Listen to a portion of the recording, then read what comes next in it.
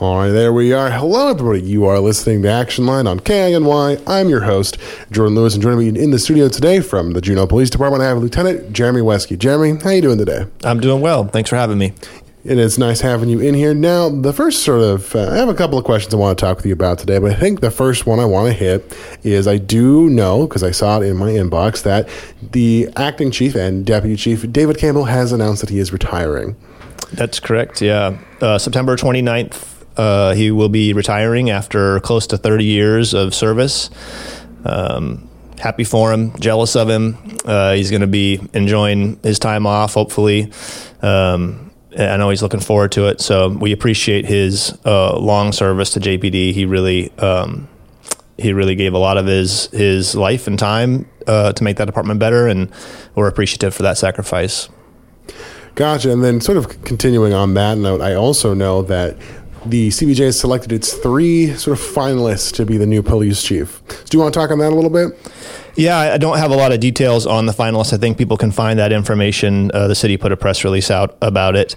There is a town hall style meeting for people to go listen to the candidates September 26th through 28th. And we also, during those same dates, the candidates will be coming to JPD and giving us about an hour, I believe, of question and answer time. It's something that we did during the chief selection, not this last time, but the time before last. And it was really great to hear the candidates talk and get a chance to ask them the questions that are important to us. And so I'm looking forward to us having the chance to do that again this year. I'm thankful that the city's doing that.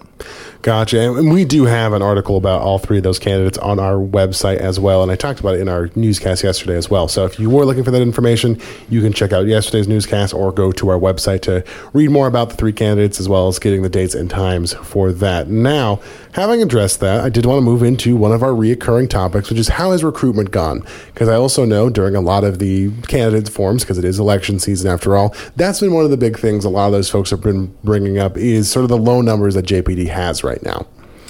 Yeah, I can't wait for the day I come in here for a radio show and I get to tell you we don't have a recruiting issue.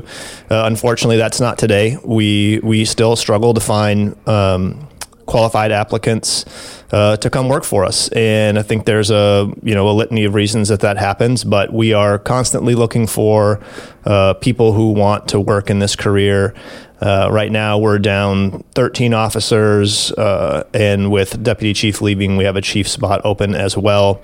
So 14 total. And it's not just police, it's our dispatch center. They're down 4 dispatchers.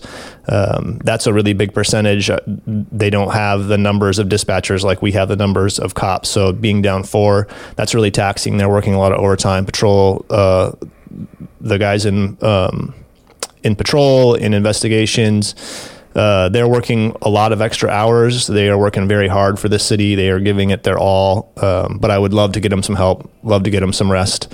And so I'm hopeful that we can start to make an impact. We recently went live with our new recruiting pages. Join JPD is the tag. We have an Instagram, we have a Facebook, we have Twitter and LinkedIn. There are some videos on YouTube under that same tag. We used a company called Epic Recruiting. They were great. They came up to town. They shot for 3 days. We have some really high quality videos and stills. Now they're doing paid advertising for us, and we're getting a lot of interest. People are reaching out, so that's fantastic. Getting a lot of impressions, hopefully making some headway. But the thing about recruiting for police and for dispatch is it's a really long process. The hiring process takes some time because we want to make sure that the applicants that we hire to work for the city of Juneau are of the highest quality. We want to make sure people feel safe with the officers that are working and taking care of them, protecting them. So that can take a little bit of time. Then there's a lot of training that goes into it. The great part for prospective employees is that we do all of that for you. You come into us with some minimum qualifications, and we get you all the training that you need. We send you to the academy for dispatch. We put you through a training program in-house. And so you don't have to have law enforcement experience. You don't have to have a college degree in criminal justice. You could really be doing anything right now. And we will, when we get you hired, we will get you trained and make sure that you're successful out in the street. Gotcha. And then maybe kind of to go a bit more in depth on that, let's say one day I choose, I want to step out of the radio realm. I want to leave doing what I do now, and I want to join you guys. Sort of walk me through what that process looks like. Yeah, well, we can do it right now. You got some computers in front of you. I'm sure they have internet access. We would just go to publicsafetytesting.com. That's your first step. That's where you take your written test, or you sign up for your written test. Once you take that, we schedule you for a physical test. If you pass both of those, you sign up for an oral board, and we get you through an oral board. That's what we consider our first phase. All of that can be done remotely. So if you are out of town or on vacation or whatever it is, you're not here in person, we can do all of that remotely. After that, you move into phase 2, which is where we have you take a personal history questionnaire and a suitability assessment. That's, answering a bunch of questions about everything you've done in your entire life. It's a big long form, but it's necessary for people getting into police work. Once you get past that phase, you go to a polygraph and a background investigation and a psych exam. And then at the completion of that is pretty much you're hired. And that process can, depending on the applicant, can take anywhere from 3 to 4 months to a little bit longer. A lot of it relies on you turning in paperwork and being on the ball about things. But we are trying to get you through as fast as you can. So I know there are people out there looking for jobs. They don't want to wait a long time. If you are quick about getting your portions of the process done, we will get you through the process, our hiring process, as quickly as we can. And then the other great thing about the department that I think people don't know is that you don't have to wait until there's a police academy. There's no specific date for us to hire you. So if we hire you and there's 3 or 4 months until an academy, we're going to bring you in. We're going to start getting you in-house training. We'll find things for you to do. And you'll start your career right then. And then when the time comes to get you to the academy and get you that training, we'll send you there. So we're very flexible. We really want to work with you. We understand there are a lot of different variables in people's lives. It is not a difficult process for you to get through. It's a tough process. It's a high standard, but we make getting through it as easy as we can for you. Gotcha. I think it's good to know that it is a tough process and a high standard, because those are the kinds of folks that you would want in the police department. You want those folks that can go through all that time and really show that they are the kinds of folks that should be there. Yeah, absolutely. Every officer is a reflection of all of us. And so we want to make sure that every single officer that comes in here is someone that I want to be looked at as, being the same as. I want that for our city. And we do that at JPD. We have a very high bar, a high washout rate for applicants, and I think we see the benefits of that in our police force. Gotcha. I do have one more quick question, then we will have to move into our break, which is still on that topic of recruitment. And this is kind of a bit of a conjecture type of question, but is there any reasons that you can think of that might be causing some of those, those lows with recruitment issues, and why that might be happening? Yeah, I have my own personal opinions. I think that when we talk to applicants, some of the things we hear about are the cost of living in Juneau. Housing is very expensive. Depending on the size of your family, you may need a house with multiple bedrooms, and you're looking at a fairly expensive starter home. So that can be difficult for people. You just have a general change in the outlook on police work. There was a time where people felt about this job and this career differently than they do now. But I think that we're kind of turning the corner on that. People are interested in being police officers. I think sometimes they just don't realize that they don't need anything special to get started. You really don't. And one thing I didn't mention in talking about the process is if you have any questions about any of this, just go to joinjpd.com. There's a big frequently asked questions section there that can answer that. You can call the police department. Somebody will be happy to talk to you about the processes. But back to some difficulties. Yeah, I think there's cost of living is a big one for us. And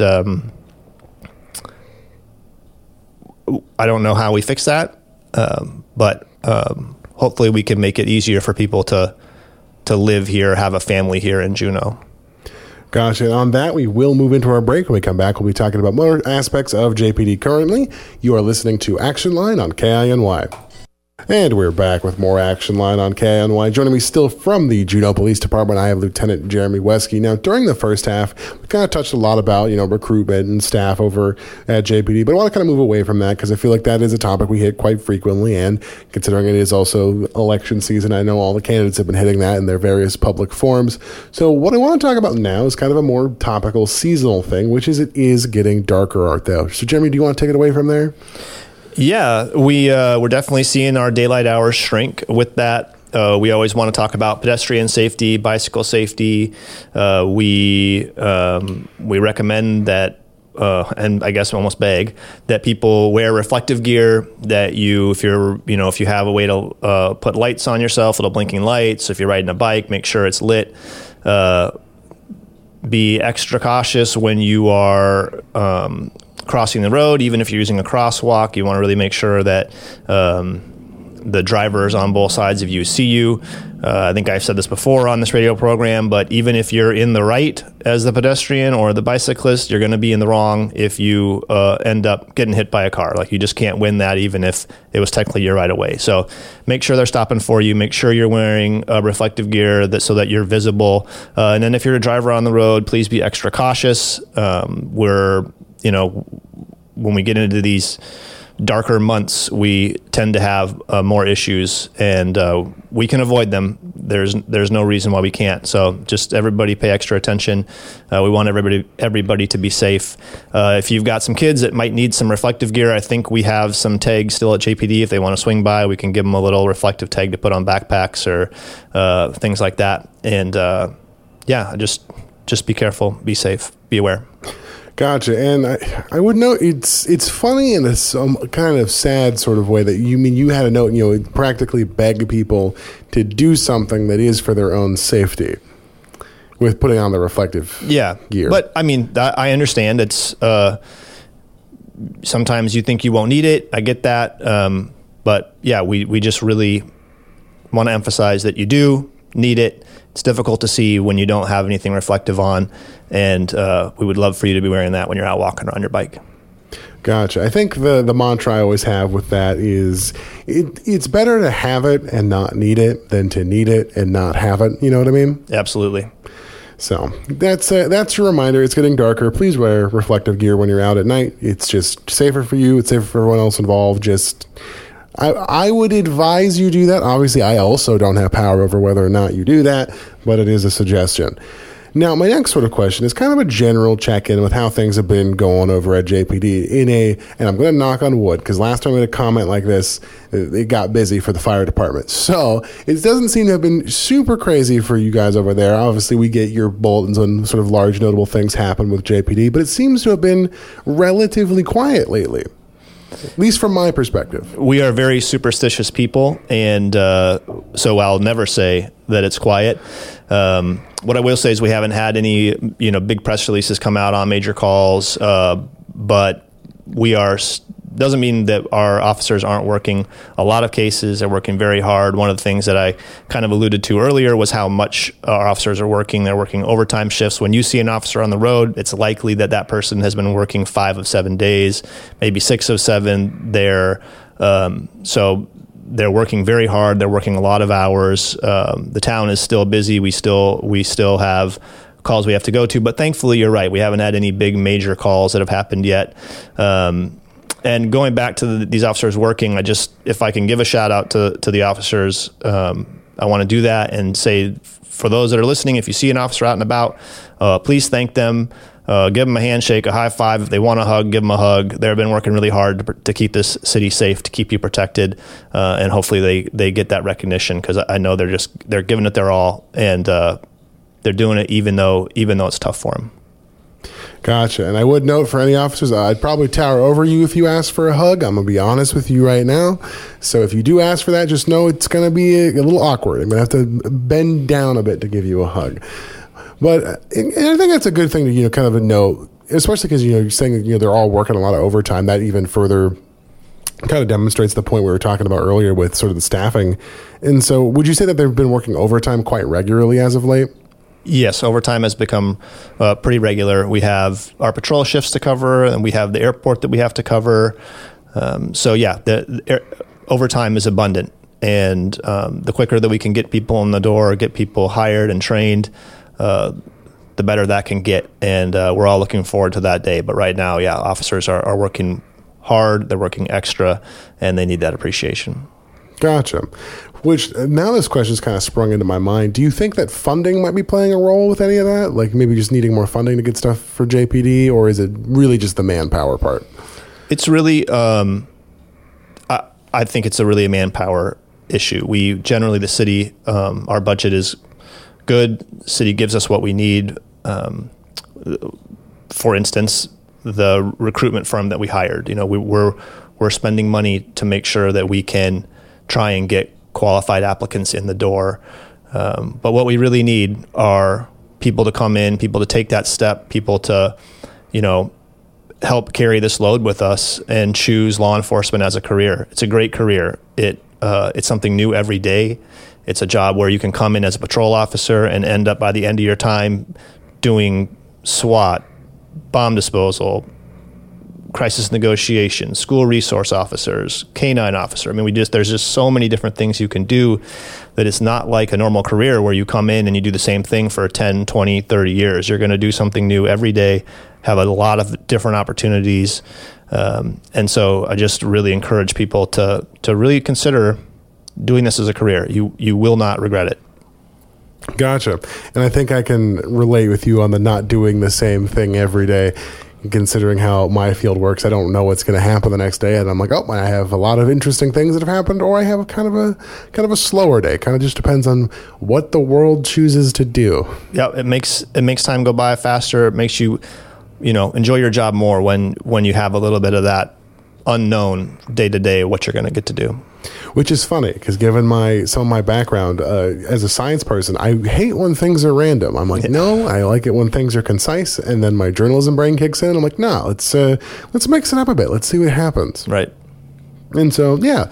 Now, one other quick thought I had, which is, it is September, which means schools are back in session to you. So I wanted to see if you had any advice for any of the students that their parents might be listening in this case, or somehow if you've skipped class, don't do that. Don't be that guy. Don't skip class. But what advice would you give to the students now that we're properly into the fall semester? Don't skip class is a good one. Do as I say, not as I do. I'll preface it that way. We just, again, like we talked about earlier with pedestrians, especially with our school-age kids, we want you to be safe. We want you to make good decisions. Have a plan in place if you're going to go out. Make sure you have a way to get home, and make sure you have a safe way to get home. Make good decisions. And other than that, just enjoy your school year. These can be fun years. Have a good time, but make sure you're being safe. Exactly. I think, as like you said, do as I say, not as I do. I'm always like, don't do anything I wouldn't do. Because I mean, when I was in school, I think the only time I ever got in trouble in school was, I think I pulled a prank that involved ghost pepper chocolate, which was quite funny. I will admit that. That sounds pretty funny. I still passed the class. Didn't pass it with a higher grade than a C, but I passed. But, just be responsible. That's really what it is at the end of the day. And you can be like, oh, don't tell us what to do. I know how it is. It wasn't that long ago I was in high school. I think it was about, I want to say 5 years now that I was in high school. So, I'm revealing how young I am again. That's fun. But yeah, I think that's about what I've got for you today. Lieutenant Weske, thank you for coming in. As always, I do appreciate when you come in to chat with me, because it is good to have these sort of open conversations with JPD, because as I've discussed in the past, it allows sort of that more open sort of transparency feeling with you guys for the community. I think that's a very important thing to have. Yeah, I agree. We welcome transparency. We are proud of our department. We know that we are extremely professional. We do a great job, and we're always happy to answer questions about how the department runs or anything else you might have questions about for law enforcement. Alrighty, and on that, we will wrap it up. Thank you once again for coming in. You've all been listening to Action Line on KINY.